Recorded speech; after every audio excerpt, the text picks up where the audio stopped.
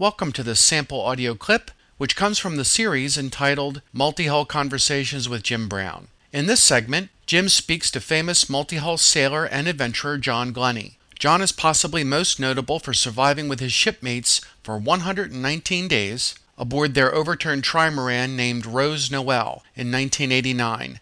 This was recorded in a documentary entitled Back from the Dead, The Saga of the Rose Noel.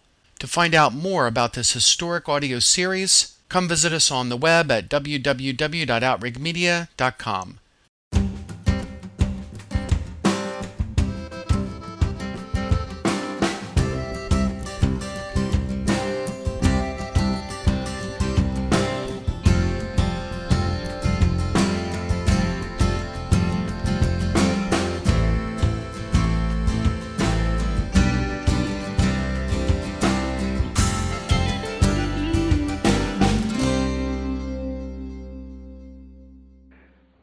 Well, it's Jim Brown here with another edition of our Conversations with Multi-Hull Personalities, and tonight we have a chance to speak with my old friend John Glennie, who has had a considerable background of multi-hull seafaring.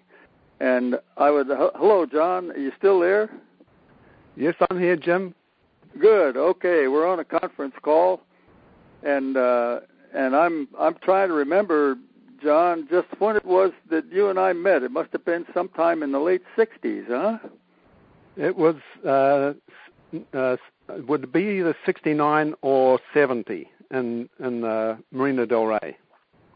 And that was the time at which you and your brother arrived in Los Angeles from your trip through the Pacific Islands in your Piver-designed trimaran, a Lodestar called Highlight. Yep. Yeah. Yeah. Okay. So what we need to know is how you got there. Well, I was heavily into cycling, and I had a bad crash. And while I was healing, I had to dream up a new dream because the specialist told me I wouldn't have the same kick in my legs for winning sprints and at the end of 100-mile races. So the dream that I came up with was to go sailing through the islands. And it's very difficult to tell people you're going to build a boat and sail up to the islands. But then I had another idea. Because I was so into cycling and going to the games, I thought, well, we're going to build a boat and sail to the games in Tokyo. And that seemed to please everybody. So I started work on a 26-foot monohull. And as I was drawing up the lines of that, I saw a photo of Piver's Lodestar in Hawaii, and that got me hooked. I had to have one of those because I was a really bad sailor, whether it was on the water or in a plane or in a car. I only had to stand on a wharf watching a boat go up and down and get sick. But the idea of sailing up to the islands was more powerful. So we built a boat, we sold our motorbikes, and we bought the plans, and we started off with no money at all. And we were working on apprentices' wages. And that was you and your brother? Yes, my brother. He was a refrigeration mechanic. He was doing his trade at that, and I was doing my trade at boat building. And it took us a year and a half, and we launched the boat, and time was getting a bit short, and we sailed it, motored down the river, and then sailed it across Cook Strait, and got into a lot of trouble. And where we built the boat, there was no marine stores, or you couldn't buy anything like that at all. So all the sheets and halyards on the boat were all clotheslined, and we had no lifelines on the boat. We had nothing. There was no handrails. We even towed the dinghy because there was nowhere to put the dinghy on board. Wow. So we got a big gale going across Cook Strait, which is quite a bad part where the winds funnel down between the North Island and South Island of New Zealand. and we blew the sail out. And then we got towed in by a fishing boat, fortunately. And then on the way back, we had a good sail on the way back. Repaired the boat a bit and left again. And within the first half hour, we hit a whale, and that broke our rudder off. And it was quite a few hours before we realized, because it was at night time, that we had no rudder because the rudder had broken down below the waterline. And we were drifting up and down the Cook Strait, and we were just about to hit the coast when a whale chaser came out and hauled us back in again. So we repaired the boat again, and we took off, and then we learnt how to sail that way. We didn't know anything about sailing at all, none whatsoever. I'd done my apprenticeship as on boats, and we'd been around boats a lot, but had no idea on how to sail. The only thing I knew about sailing was I'd read a book once, and it had these little illustrations of where to put the sails when the wind was coming from a certain direction. So if the wind was coming side on, then you have the sails half out, and if you're going about 45 degrees to the wind, then you pull the sails right in. And then it had this little drawing of what the boat looked like when it was facing into the wind. And the sail was like a snake going out behind it, And I thought, oh, how novel. Is that how you go to windward?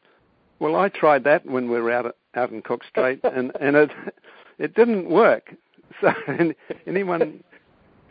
I can it'll save anybody that trouble. So that's how much we knew about it. But that's how we learnt.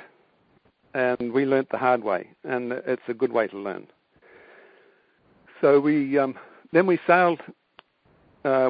We sailed up to Norfolk Island and back again, and then we wanted to go to Rapa. Rapa is way down about 600 miles south of Tahiti, and there was an American woman who wrote an article. She was a journalist, and she'd been to Rapa, and she came back and wrote this wonderful story about how she went to Rapa. And the guys on Rapa are excellent sailors, and the old sailing ships that used to go there, they used to take them on as crew. And we met lots of guys who'd sailed all around the world on ships. They'd been to everywhere. And this little village way down south is not very many people. But because of that, the women outnumbered the men by 6 to 1. And that's why you wanted to go to Rapa. Yeah. Good guess. She must be psychic.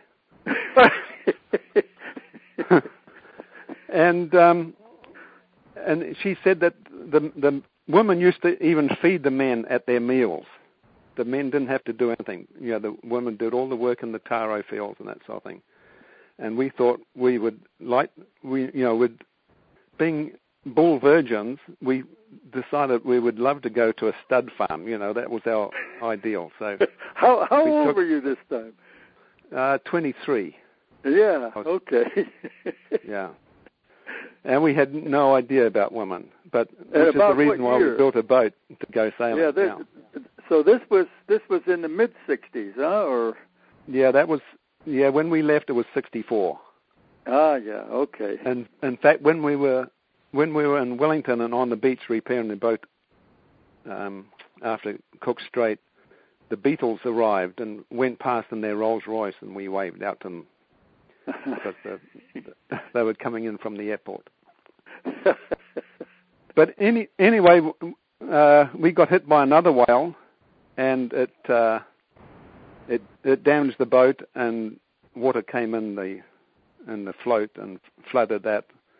So we decided to go up to Rarotonga, and we took it up there and repaired it there, and that was our first Polynesian island.